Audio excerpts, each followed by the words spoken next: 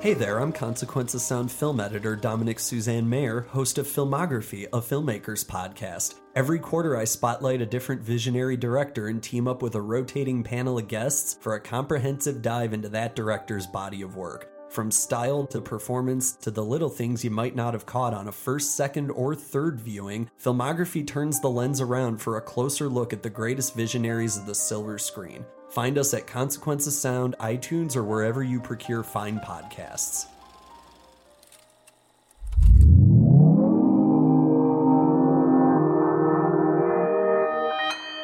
Consequence Podcast Network.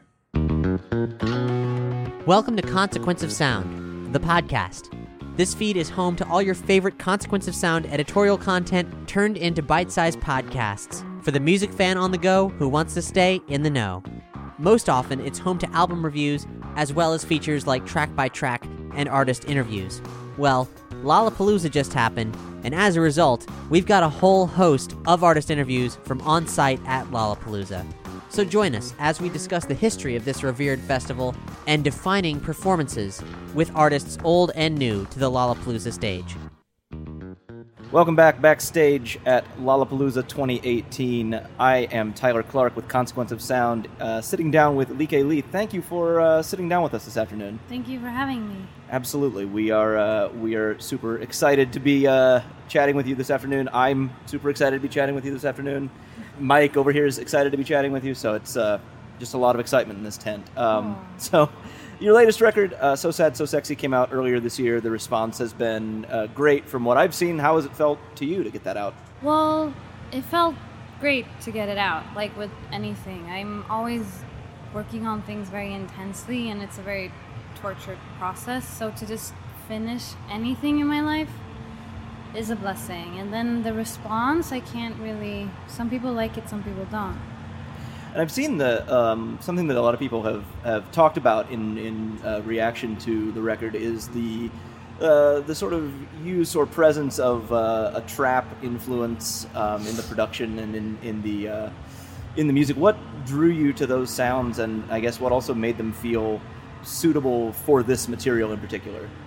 Well, it was just what I was listening to at the time and what I was inspired by.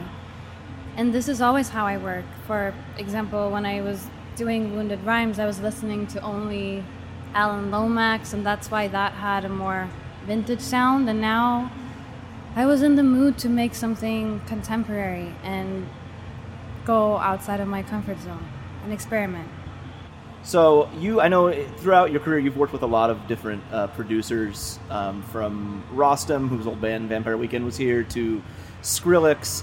What, I guess, has, working with such a range of people done for you as a writer and a performer? And also, did you ever consider along the way, sticking with one of them for longer? Did anything really click and you went that would be something that I could explore more? Well, I did end up finishing. I worked with a lot of different people, and then me and Malay finished the whole album together. So I did find him and found everything I needed in him, so he really helped me piece everything together. So I know that in a lot of other interviews that you've done recently, you've talked about the sort of tumultuous few years and the circumstances behind a lot of the material that you released on So Sad, So Sexy, and I think that you mentioned at one point there was a feeling of being reborn over the last couple of years, or I don't know. I've gotten that sense in some of the things that I've read. What advice would you now give to your old self if you had the chance?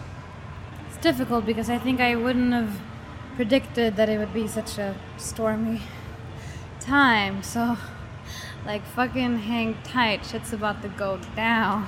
Yeah. But, as humans, we survived. So I guess, the world and the universe won't give you anything that you can't survive, hopefully. So you will survive.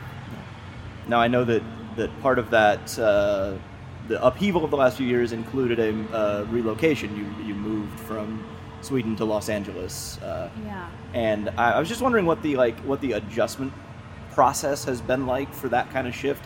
And also, I another thing that, like, when I was thinking about that I sort of keyed in on personally was, like, you know, you moved here just in time for, like, this sort of very tumultuous point in America's history. So, like, how does it feel to be, like, choosing America at this point in time with all, you know, everything that's going on?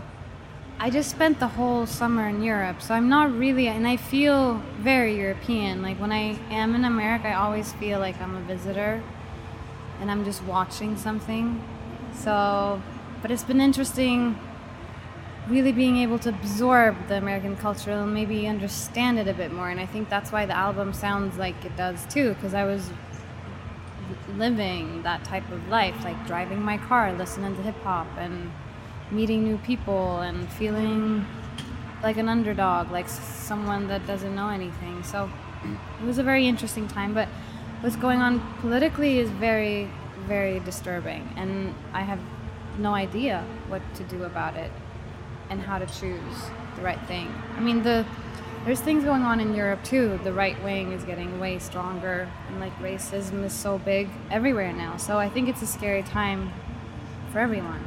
Well, then also, like, I mean, speaking of, like, some of the you know, political things that are going on recently, I know that, like, in the music world and in the festival world in particular, like, a lot of the big festivals this year have been criticized for their relative lack of female performers in, like, prominent booking spaces, at a time when a lot of other festivals are moving towards a more sort of equitable model of booking. A lot of the festivals that have taken the key change initiative thing, like Iceland Airwaves and some of the other festivals around the world that are moving towards the 50-50 split. How does that criticism resonate with you personally and as an artist?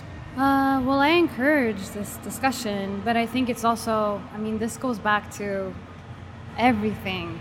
Like, in America, you don't get maternity leave enough. So, like, this is a problem that is way larger than just music festivals. This is the world, and it's fucked up.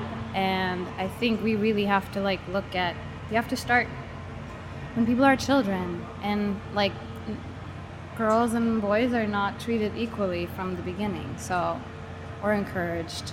So that's something that we need to start doing.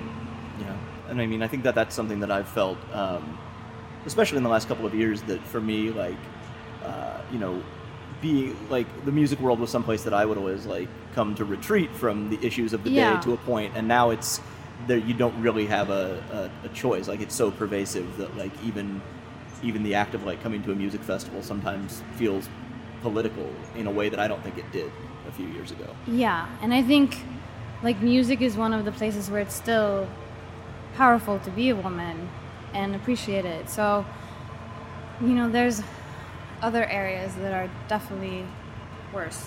So just real quick also, I know that last year one big project that we've talked about around the office was your appearance in Terrence Malick film Song to Song with Ryan Gosling, and it was a great film.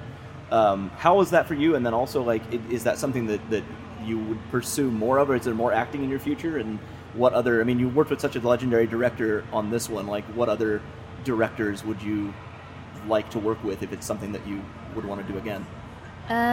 It is, but, like, the list that I have in my head, who that would be, is insane, and what, you know, like, the best actresses in the world would want to work with as well. So it's in God's hands, really. Sure. And I'm not even religious. Yeah, so we also do a lot of, like, film stuff too. And just real quick, like, while we're on the subject, like, what are, like, some of your favorite films, or what films maybe have influenced some of your music, whether directly or just in terms of, like, a general, like, milieu? There's so many films. I was really inspired by Gaspar Noé. I mean, one film that I saw recently that crushed me completely was Incendie. The way that story is beyond, and even the use of music and cinematography. What else? I mean, so, like, I'm a big fan of French cinema, and Italian and Swedish. Like La Vie d'Adèle, La Haine, Yes. Yeah. You understand. Sure, absolutely. Yeah. Well, thank you so much for sitting down with us here backstage at Thank you. Lollapalooza. Stay tuned for more artist interviews from Lollapalooza all week long. And if you enjoyed this episode, please let us know via Apple Podcasts or Podchaser. On Apple Podcasts, you can hop on, leave us a 5-star review, and if you got some thoughts to share with us, why not write us a review?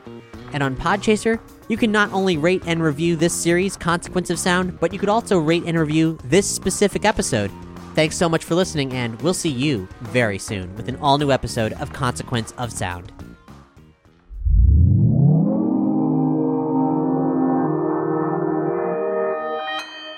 Consequence Podcast Network.